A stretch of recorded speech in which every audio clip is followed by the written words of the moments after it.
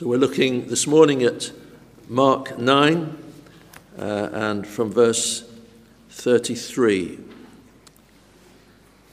Astonishing really that only a few verses on from where Jesus has been teaching his disciples that the Son of Man must be delivered into the hands of men and they'll kill him and then he will be raised on the third day, where he's been teaching about his death for sinners and his serving the world in that way, that his disciples should be taken up with whether or not one of them will be the greatest or who will be the greatest. And in the next section, the next paragraph, taken up with some jealousy towards someone from another background who is presuming to cast out demons in Christ's name, someone who they don't particularly recognize. And as they come to Capernaum and they're there together in the house, he asks them, he puts his finger on the sore point. What was it that you were arguing about as you went along, as you journeyed along? And we read that there is an embarrassed silence. They held their peace. They knew what they'd been talking about, and Christ knew what they'd been talking about. That they, by the way, they had disputed among themselves who should be the greatest. This was what they were talking about as they walked along. Today, you're allowed to walk one with one in the pandemic situation. What a subject would that be, to be walking along and discussing who is going to be the greatest among you? Well, that's what they were discussing. They were in a very ungenerous frame of mind. But it is encouraging too to see the reaction of Jesus to these poor responses by them. It's a very kind reaction. It's an instructive reaction. He doesn't blast the face of the earth off with them. He doesn't let rip at them, but he is full of truth and full of love. And we read that in verse 35, he sat down. He takes up the posture of a rabbi, actually, of a teaching rabbi. He's going to teach them. He's going to show them a better way. And we have to say that this is the way in which God deals so often with us. If we are his people, he deals with us like this. That he shows us a better way because he is merciful and gracious, slow to anger, and plenteous in mercy. And he shows us and teaches us from his word, whether it's through our personal devotional readings or whether as we gather together. And what he's going to teach them in these few verses is this: what true greatness is about. He sat down and called the 12 and said unto them, if any man desire to be first, the same shall be last of all and servant of all. And he took a child and set him in the midst of them. And when he had taken him in his arms, he said unto them, whosoever shall receive one of such children in my name receiveth me. And whosoever shall receive me receiveth not me, but him that sent me. And we learn firstly from this that true greatness means living close to Christ. Living close to Christ. There was something there when he asked them the question, what were you arguing about? There was something there that meant that they couldn't just be open about it. They were ashamed. They were embarrassed. There was an area that wasn't open. And that's really living at a distance from Christ. When there are areas in our lives that we're ashamed to expose, we're ashamed to bring to Christ, it's clearly something that's not right. It's something that needs to get sorted out. Now that can happen through perhaps one of two ways. The first is there may be a problem, but in fact we may be wrong in thinking that we are doing wrong or that there's something wrong in us in this situation. I'm thinking of Romans chapter 14 and the issue of people having an over-scrupulous conscience in the days of the early church an over-scrupulous conscience about what they can eat and drink, or what days they hold as Sabbath days and the like. And there is the issue that some would have a bad conscience when in fact they were doing nothing wrong. There was liberty for them to eat particular foods now that Christ had come and the New Testament era was underway. But it was still a problem that they couldn't do it if they hadn't faith in this matter. So the apostle says, "Hast thou faith? Have it to thyself before God, and he that doubteth is condemned if he eat, because he eateth not of faith. For whatsoever is not of faith is sin." In other words, the matter there is to sort out the problem, to come to the Bible, search the Scriptures, understand what the Scriptures are saying, and be walking with the Word of God. But whatever, don't have a hidden patch in your conscience that you are unhappy about and you think that God is or may be unhappy with you over this. Search it out, sort it out, read the Bible, read Christian books, ask for help and understanding, perhaps other Christians. But don't have areas that are no-go areas. And then, of course, there is sinful living at a distance from Christ. Something that really is wrong and shameful, and it is the case here with these disciples. They have been disputing among themselves who should be the greatest. Now, it isn't totally sinful, because there is a sense in which we should all be the best that we should be and could be. There's a sense in which the Lord Jesus doesn't tear a strip off them just simply because they want to count for something. They want to be significant. But what he does is to direct their thinking into a better channel. He says, yes, to be significant, to be great, to be important in the kingdom of God is a worthy aim, but this is how you do it, not in the way that you're thinking. And therefore, we need to learn straight away that we need to be instructed and taught and not live at a distance from Christ. So true greatness, firstly, means keeping close to Christ. And secondly, and clearly, true greatness means service. Serving God, serving Christ. There was nothing wrong, yes, in wanting to be great. But what was wrong was the way they were computing greatness and the competitive spirit they had among themselves. They were comparing themselves with themselves and trying to lift themselves up on each other's back, as it were. Now, this is very much the thing of the world, is it not? The world is chasing fame and status, and the world is promoting itself. It's all about me at the center. The world's service is often just a way of disguising self-promotion. But true service, Jesus says, is something very different. It's not having me at the center, but it's having a humble and meek and teachable heart and a serving heart. And he shows this by bringing this child, taking this child, setting him in the midst of them. He becomes a kind of object lesson, a parable, because children in those days were considered very insignificant indeed. There was no child-centeredness in society. It was not a child-centered society in ancient Israel. And so he takes someone who would be seen as being really not even worthy of consideration, and he says, now, if you see this child as someone valuable for my name's sake and receive him, because you're receiving him, you're receiving me, and if you receive me, you receive the Father. He's turning the whole world's concept of service upside down. We think of many places in the teaching of Christ where he does this. Let me just refer you to one or two briefly. Matthew chapter 6, beginning of that chapter.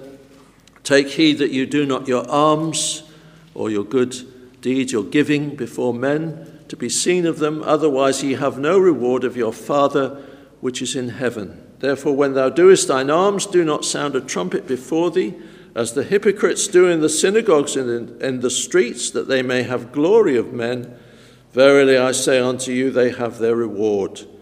But when thou doest alms, let not thy left hand know what thy right hand doeth, that thine alms may be in secret, and that thy Father which seeth in secret himself shall reward thee openly. So there has to be giving and doing good with as little self-consciousness and self-promotion as possible.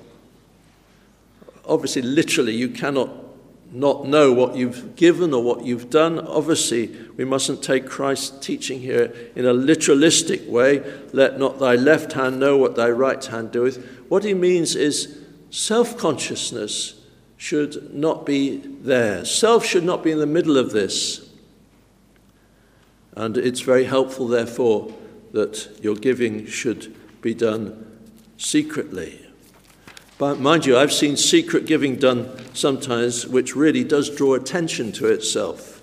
It's a very subtle thing. Giving which attempts to be secret but really is a kind of blowing of your own trumpet. Let's be careful in that area. Or in Luke 14, verses 7 to 11, just one other example.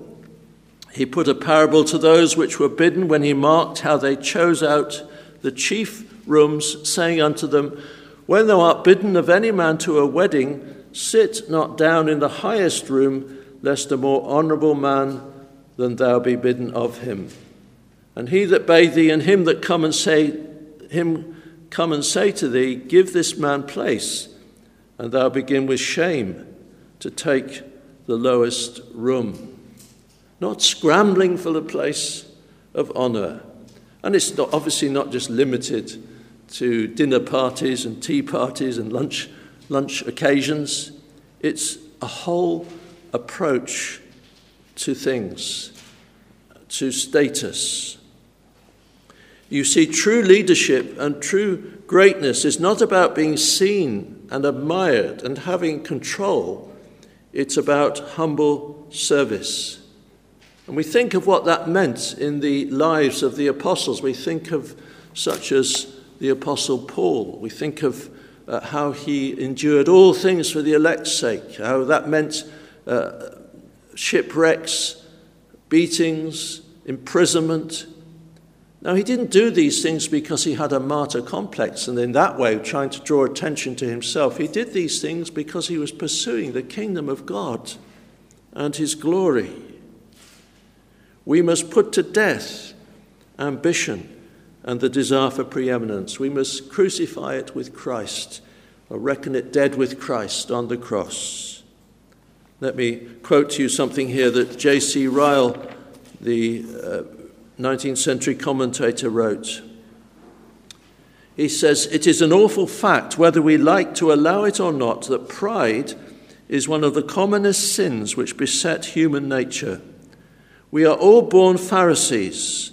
We all naturally think far better of ourselves than we ought. We all naturally fancy that we deserve something better than we have. It is an old sin. It began in the Garden of Eden, when Adam and Eve thought they had not got everything that their merits deserved.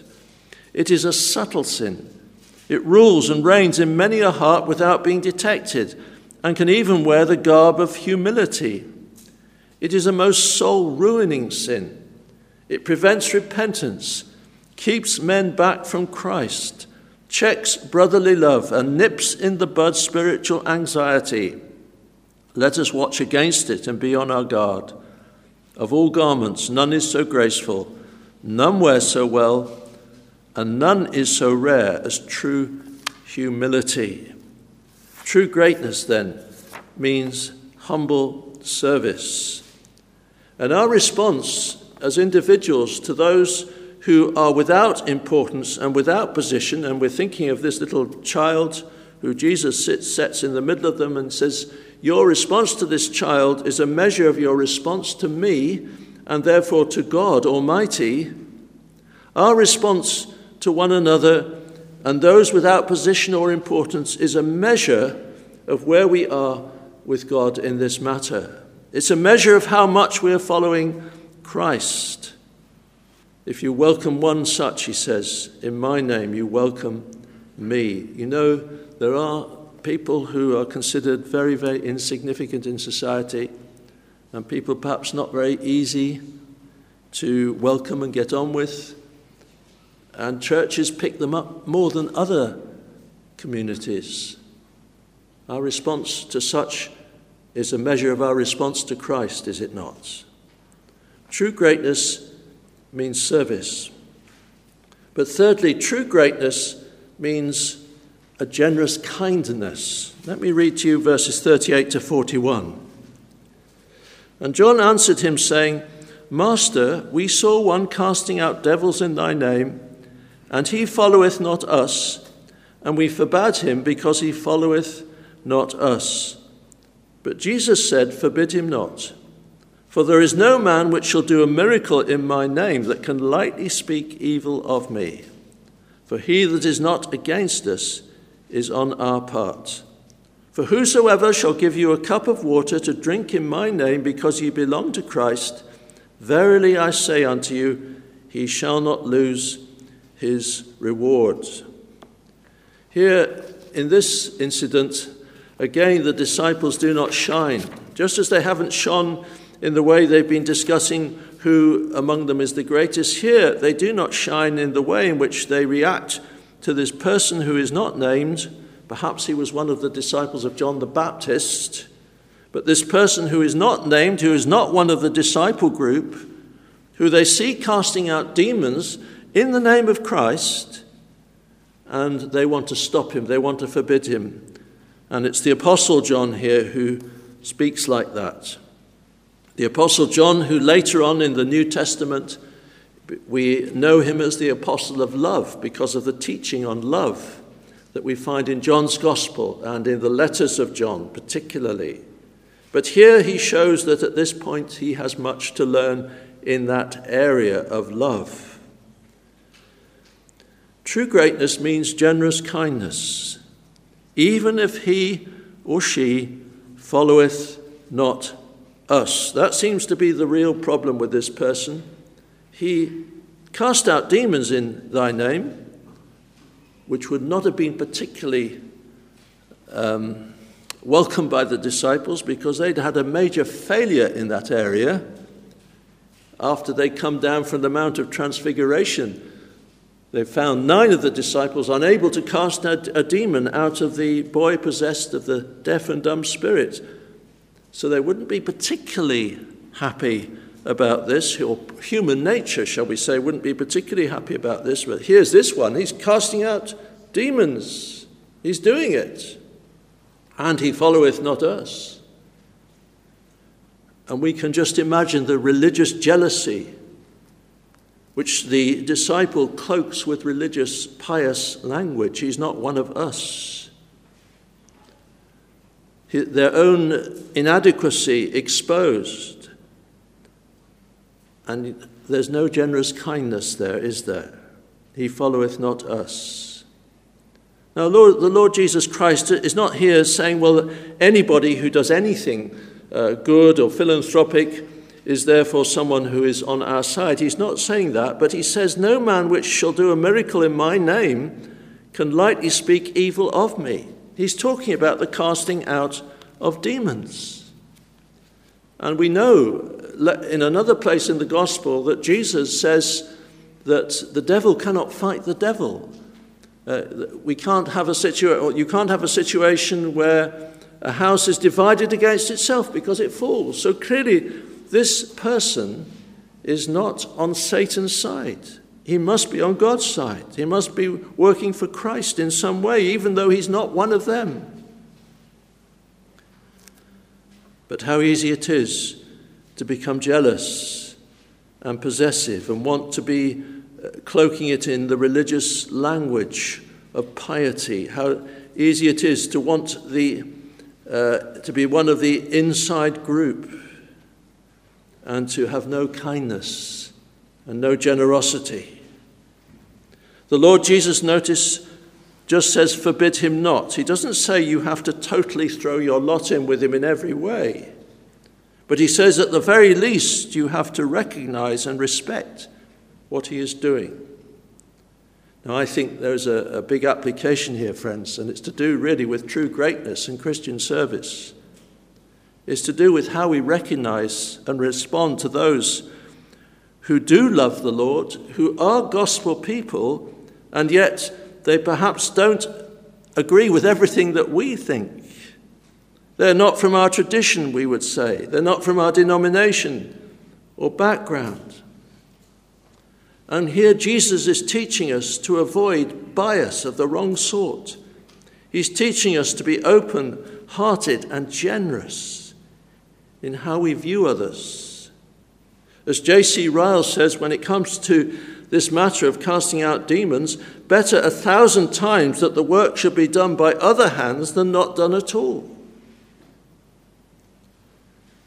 We need to have a very generous, open-hearted attitude. You think of the response of the Apostle Paul in the letter to the Philippians to those who were preaching the gospel while he was in prison, but some of them were not doing it for a very good motive. They were doing it to get him into trouble.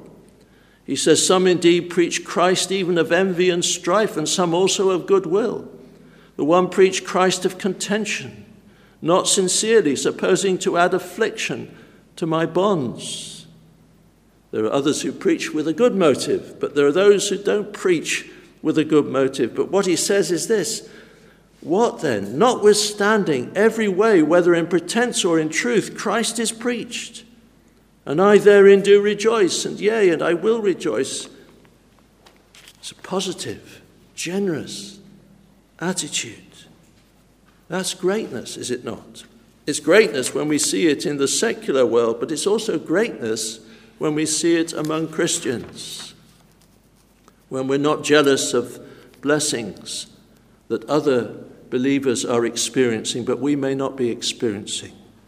When we're not jealous or upset when God blesses situations that we don't approve of. It was a terrible difficulty to the nonconformist churches of the 18th century when God began a revival in the Anglican Church.